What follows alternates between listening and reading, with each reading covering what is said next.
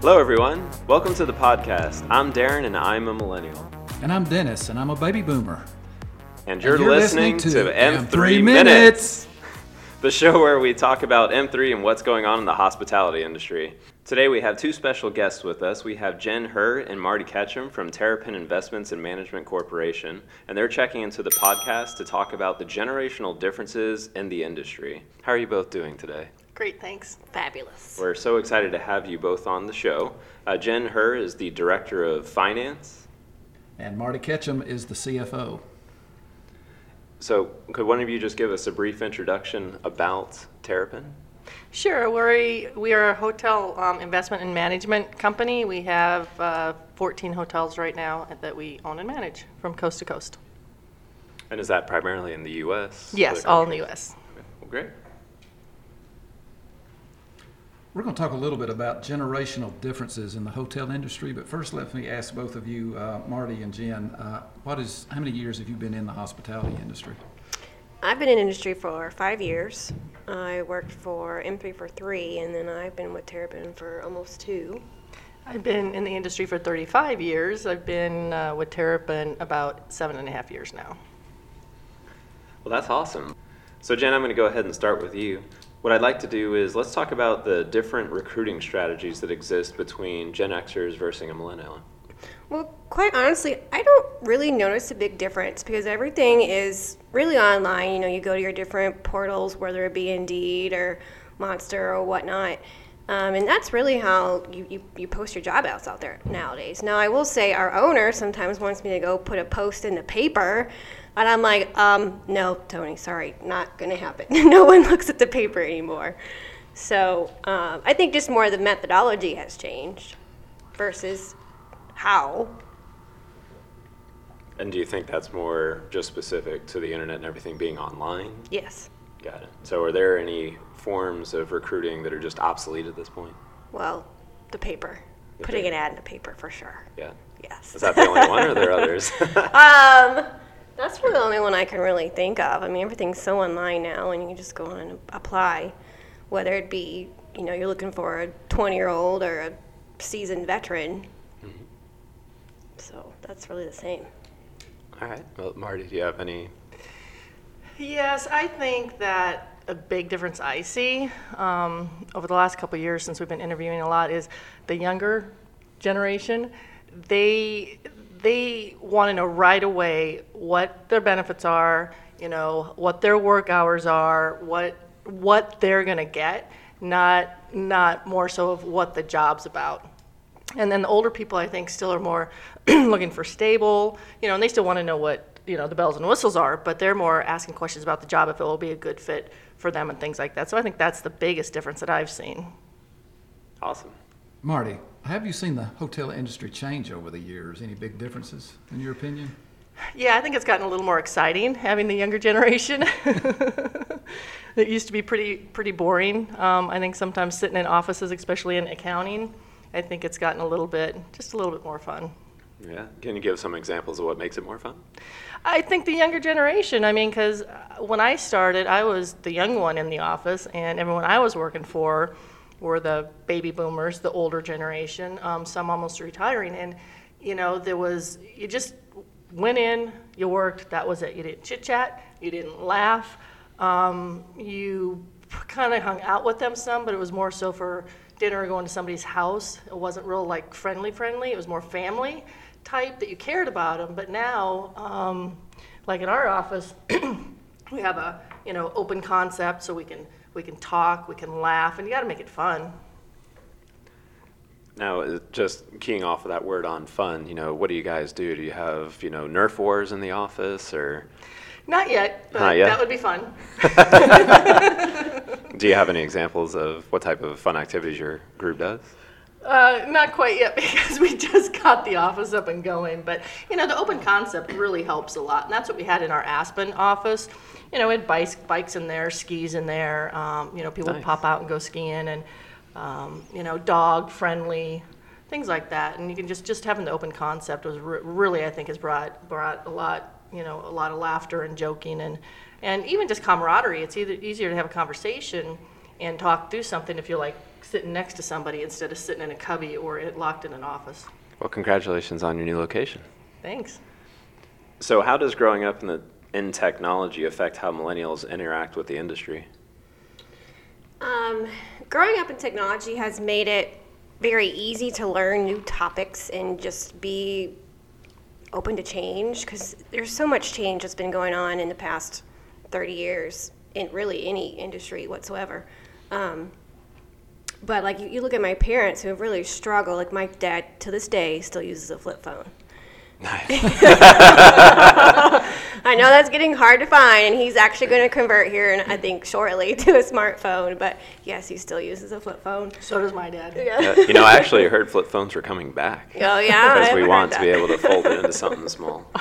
I can see the smaller size, but just being able to really, get in there and explore, and we don't necessarily need a manual with step-by-step instructions. Growing up in that day and age, you really just, okay, what does this button do? What does this button do? And you kind of get in there and just get in there and play and figure out what it does. It has helped a lot. Marty, why do you think understanding millennials is important? And let me just give you a brief example of, I think, why we need to understand millennials. I had an associate at M3 come up to me the other day and ask me that when you were in elementary school, were the continents still attached to each other? Were they still together? And then I had another one ask me if Alaska was a state when I was growing up. So, given these differences that we obviously have, but why do you feel like understanding them is important? Well, because there's such a big workforce right now, and we have to understand what they need and how they want to work, and we have to, I think, we need to kind of mold ourselves now, the older generation, to work with the younger ones, because we're going to be all retired in a few years, hopefully. Fingers crossed. So I think we just really need to understand them, and because it is a totally different world out there now, and the way they want to work, the way they want to learn even is different than the way we used to learn and train and things. Do you think we're doing a good job trying to understand them?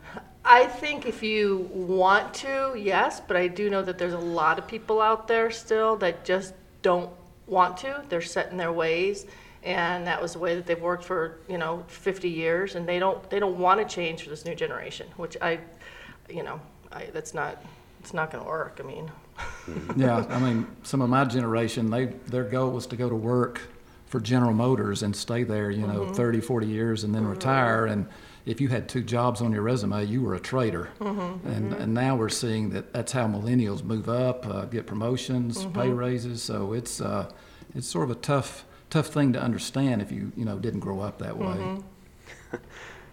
And that's a shout out for all millennials. Hashtag millennials are the future. And I do have a question actually for you, Dennis. You were talking about you've had some associates come up and ask you questions. Now, we all know that the continents were still together when you were first born. But yes, they were. But was Alaska a state when you were born? Yes, I think it had just received statehood. Just received statehood. Don't ask me about Hawaii. I'm not sure about Hawaii, but I think Alaska was a state. So, question for both of you. Each of you can jump in on your own time. But how is communication different between Gen X and millennials? I haven't seen a big difference. I noticed with one of our younger employees, like she's more apt to send an email, or she's very, very reluctant to pick up the phone. And that has definitely been some issues, and like you get a lot farther sometimes, depending on the case, to actually pick up the phone and actually call somebody. But I'm sending multiple emails all the time. But I think that's kind of the extreme that I've seen from my perspective. I don't know about you, Marty. I agree. I mean, I think I see it more so than just with Jen. I mean, just with texting in general. Like you said yesterday, Darren, you pick your phone up and you swipe and there you have your date. Back in the old days, you had to, talk to somebody and pick your phone up and call them and, things like that. So I think the whole communication with the texting, I mean, kids sit there and text all night long instead of picking a phone up. And, I was so against it for so long, but it's the way of the generation. And there's, you either get on board you don't. And, there's nothing you can do about it. You can't change it. So, I think that's the biggest is the way people communicate. And actually, going back to Jen's point, it's actually not as an extreme example as you think. Back when I was in college, I had somebody that actually paid me $5 each time to call Pizza Hut and order a pizza for him because he did not want to do it, and online ordering and all that stuff really wasn't there yet. And I was like, I can do this all day, but Maybe he wanted Domino's. That's why he didn't want to call Pizza Hut. Well, that's why he never tipped me. Okay. Because I know I'm on the older side of the millennials, like you are, and I am more. 22. You are not. I'm much more apt to pick up the phone. I have a lot of friends that they still want to text. I'm like, I don't want to text you, and I find that more definitely in the younger millennials. I know I'm probably a rare breed in that side.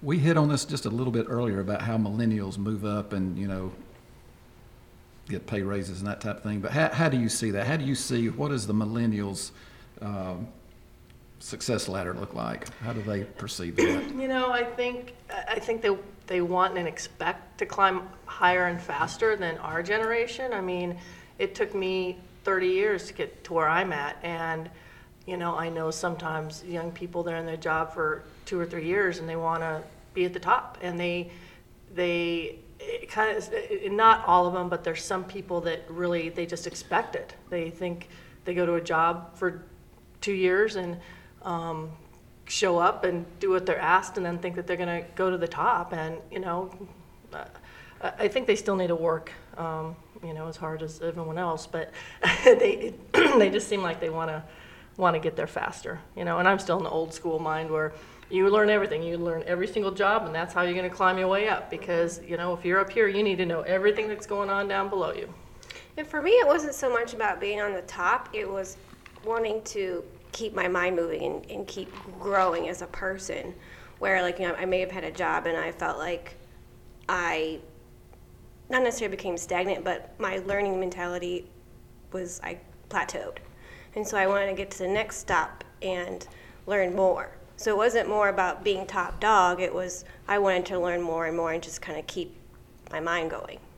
Yeah, my generation, since we had 40 years at General Motors, we had time to move up the ladder. We were not in such a hurry, I think.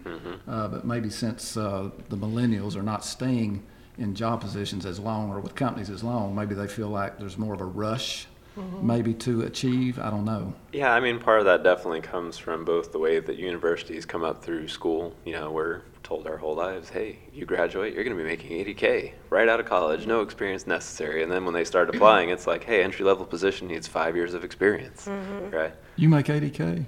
Yeah, right. Yeah, when you first came out of school, you made $80K? Oh, no, I made minimum wage. It's like I made $12 an hour. Minimum wage was 50 cents when I got out of school. Yeah, and I think it was like $7 an hour, and it took me about 4 years to even hit like $10-12 an hour. Yeah.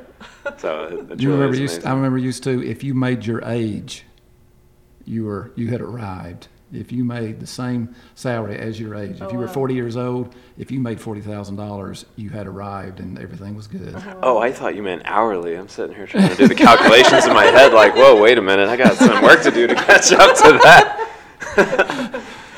So we actually just kind of talked on this a moment ago. You were talking about there's open workspace now, so it's allowing people to connect more. Can you kind of explain how the transition of the offices from your experience have occurred? What did it used to be? What is it? What is it? But how did they used to be, and is one better than the other? I think it's better now being open. Even before I moved to Terrapin, the company I was with, we still had the old school offices, and I sat in my little office all day long, all by myself. Had some phone calls, had a little interaction, but it's a little boring, and it is a little stagnant doing that. And then when we moved into Terrapin, first time our boss said, "Oh, we're gonna have this big open room," and I'm like, "What? Are you kidding me?" And then we get in there, it's like, "Oh, this is great." So then when we opened our Houston office, I was the same way. We were looking at the build out and like, I want a big open office for everybody, and then we have 2 closed offices, but they're windows and doors are open and things like that. So I really think it has helped a lot, I think, with communication, because you can hear if somebody's struggling with something, so you can just jump up and, go help them, or they can ask openly instead of, feeling bad about coming in your office. Now, when you say hear them struggling, are they like writhing in pain, yelling, or how exactly does your team? If they're trying to work on something and they can't get the concept, if you hear them, I don't know, wincing with pain because they can't do a bank rec or something, I don't know. In earlier years, if you were struggling with something, the only time that would come out would be a departmental meeting, whereas now with the open space concept and collaboration, you can actually see somebody struggling by, I would say some of the, rubbing the forehead, right. That type of thing. So, but years ago when everybody had an office or everybody was in queues, you wouldn't see those hints that, you're struggling. Only in a meeting when everybody got together. And I think younger employees, would feel bad coming into your office to even ask you for help, again, because unless they want to text you, I need help. Well, plus it makes you a lot more aware being in an open office space, because if you're walking along and you're deep in thought, you might have a frown or you are scratching your head, people are going to be like, you okay? You seem kind of mad, or, oh, we need to stay away from that guy. Like, he obviously has an aura around him that we need to avoid for a little bit. Yeah, we've been in that concept over a year now at M3, and I'm seeing a big difference. Even a baby boomer can see the difference in the exchange of ideas, collaboration, just getting along with your coworkers. I just think it's really been a big help. Yeah, and to your point, that concept is something that people hesitate towards, especially developers, because they like to be heads down, headphones on, really focused. And when you realize that you can still be heads down focused even on an open floor plan, when everybody starts buying into it, it's fantastic, because you really do see teamwork. It's louder, it is more exciting, because they're not just texting, they're literally talking across the aisles to each other, and it's wide open. But there are some downsides to that. When the baby boomers are taking their 3 o'clock nap, it's obvious that they are taking a nap, whereas used to we'd be in an office and we could close the door. Now I could have sworn that M3 came out with this new amazing room that they told us about called the relaxing room. It's something I've heard about that. It's a very new thing when we can actually schedule peacetime. What goes on in there? I actually, well, I don't know. I've never done it, to be honest. But it is very peaceful and zen looking. But outside of that, I've been afraid to step through the threshold. As a baby boomer, I don't know if I know what zen looking means, but you can explain that to me later. Well, imagine just changing the G of Gen X and put the X in front. You got okay, zen. Thank you. Yeah, it's straightforward. Clear to me now. Now that we've talked about some of the differences, what are some of the items that millennials and the baby boomers or the Gen Xers have in common? What's your opinion on that? As Marty points to Jen for the answer.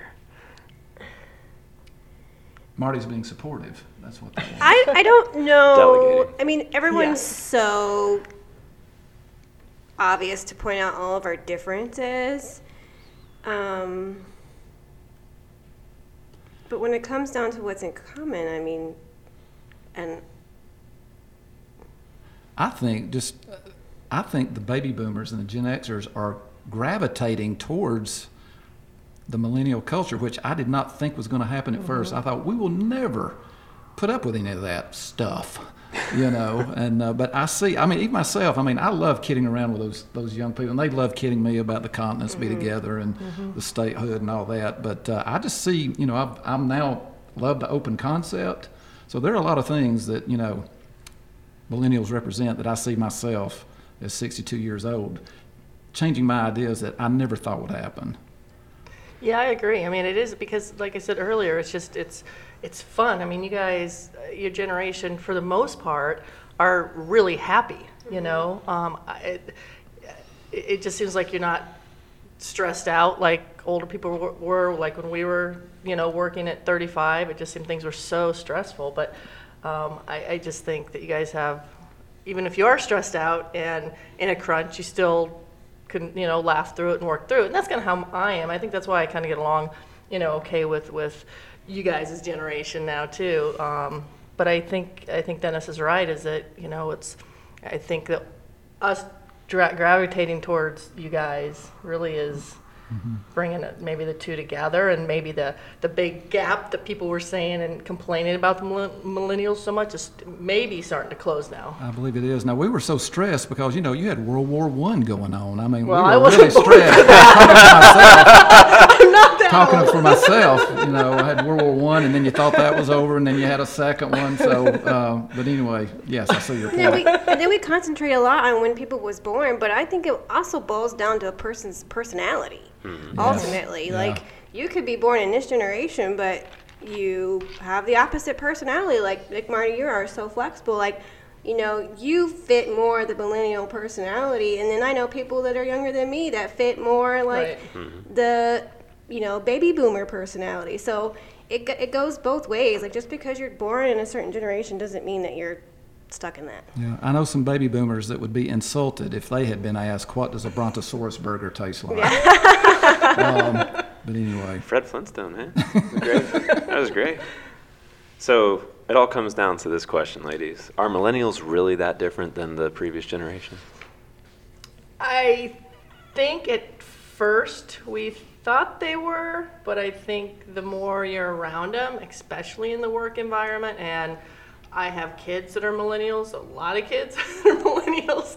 I think it's the gap is closing, and I think there's still a big difference in, you guys want to go, most of you guys from point A to point B, like really quickly, because what you are taught in school, and I even see that with my teenagers. It's like, well, I don't want to go through that. I just want to be right here. I think that's the part that's always going to probably be there. But I think besides that, I think that's the biggest difference that I see. Marty, you just made me realize I helped raise 3 millennials. So is it something I contributed that gave them that mindset? There we Maybe, go. maybe That's the not. $1 million question. Wow. I know. Wow. Well, how did they turn out, They turned out wonderful. according to... Me. Okay. So, Jen, do you have any last words you'd like to throw in on this conversation? No, I don't think we're really that different. Like I said, it really boils down to a person's personality and not necessarily what year they were born. Yeah. I concur. Yeah, so I absolutely appreciate both of you taking time out of your busy day. So now what we're going to go ahead and do is read you some memes and tweets that have been sent out, and we want to see what your reactions are like. So feel free to laugh, but just tell us what you think when I read it, but we're just going to go ahead and split them up. What's a meme? A meme? Well, That's a baby boomer question. A true meaning. A meme is a grandma. Yes. But when you take out the syllable, it's a picture with some sort of phrase that is supposed to be funny, or it has some sort of truth that makes it funny, because it's like, I can totally relate to that. Hashtag Okay. legit. Thank you. Yeah, okay. I got you. So the first one is, I love baby boomers who say, kids don't even know how to write in cursive in a negative way. Like, okay, grandma, you can't even turn your laptop on without getting 6 viruses and wiring half your retirement money to a Nigerian prince. Well, I don't know about most signatures that I see nowadays, but you can't even read it. It's a bunch of scribble. Like, look at doctor's signature, for example. So it's cursive. Who writes in cursive anymore? And B, you can't read it to begin with. So No, I agree. It's funny. I remember having to sit there and write those little cursive, books, dotted lines, and I still wrote so bad you couldn't see it. I thought cursive was a waste of time. look at Tony's signature. It's just some lines on paper, and that's it. I was like, I almost said, if they don't know cursive, how do they sign checks? But they don't write checks. They don't write checks. There are no checks. I have not owned a checkbook in years. Wow. Years. Wow. Good for you. Yes. Yeah, I mean that's even true with buying houses now. You don't really sign anything; it's all digital. So I don't even think in some schools they're teaching cursive anymore. I believe, so at some point it's almost like a dying handwritten language. Yeah. Latin's Latin. It's a good school to have, but And I think the young kids need to teach their grandmas how to turn a laptop on without getting viruses. Well, I think the problem is that they just sometimes forget that they actually have a Nigerian prince, because they may have been from that area, and like, oh my God, I totally forgot about Chuck. I'm Or going it to could go ahead be and like- send him all or it could be like my aunt who has a cell phone but won't turn it on because she thought of turning it on is going to use her minutes.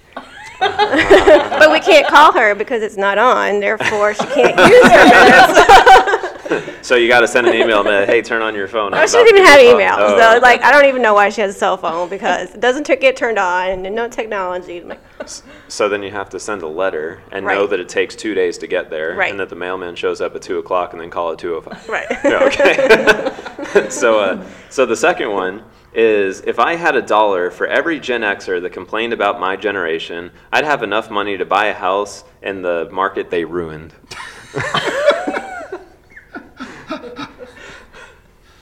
We got a really good response out of the Gen Xers for that one. Yeah. I don't know. I don't know what to say. Sometimes not. Did we really ruin the market? No. You Did not. they ruin the market? We're stuck in the market. Yeah, who ruined the market? Oh, we ruined the market, it's saying. Oh, yeah, no, I don't think so. Yeah. I don't think so. Go ahead, Dan. Okay, I'm going to use my best millennial voice for this next one. Baby boomers be making $170K a year and don't know how to rotate PDFs. Well, this is true, Dennis. You don't. It's true. I have to admit, sometimes it's like, Jen, how do I do this? What do I can't download it. It doesn't happen often, but now and then there's just some little thing. It's like, Jen, help me. Now the real question is how many hours did you spend on it before calling her in, and it takes 5 seconds to be, oh, you just click that button. Yeah, now I don't spend a whole lot of time. If I can't figure it out, I call her right away. Oh, that's good. But it doesn't happen very often. I do know how to open up a PDF, though, and rotate a PDF. Just in case anybody listening was curious. Yeah, Marty Catcher knows how to rotate PDFs. I was driving to the App Store the other day. I never could find it, so I don't know what's going on with that. But anyway. So you know, these 3 examples, what makes them funny? Is it because they're true? You know, what really generates the laughter when we read these?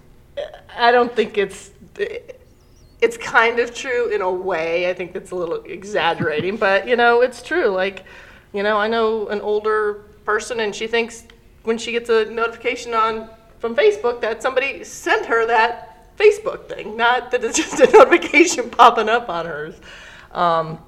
So I think it is kind of true in a way, but, you know. Kinda.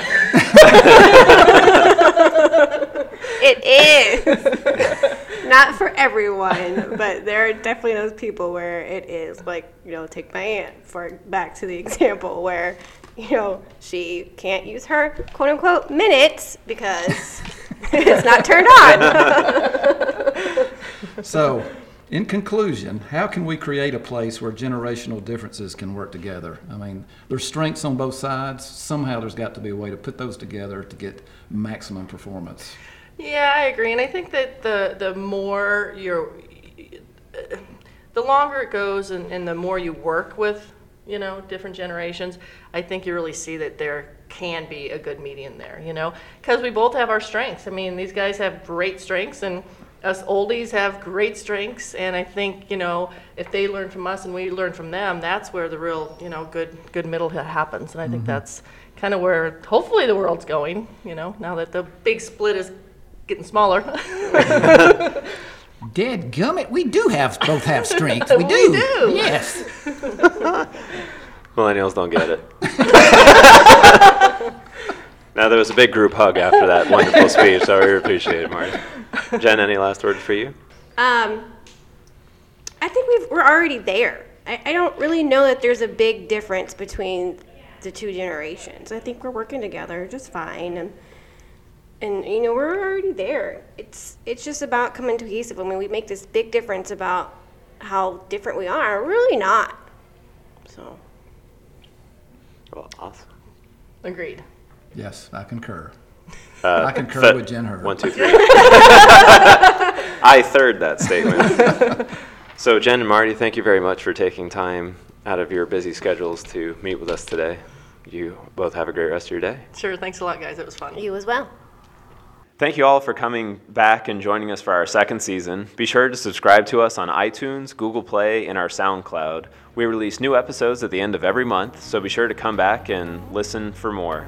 You can also follow us on our social media platforms. We're on LinkedIn, Facebook, Instagram, and Twitter, and our handle is M3 Accounting. That's M as in Mary, the number 3, and then the word accounting. As always, here's to your success, and thanks again for listening, and we'll see you next month.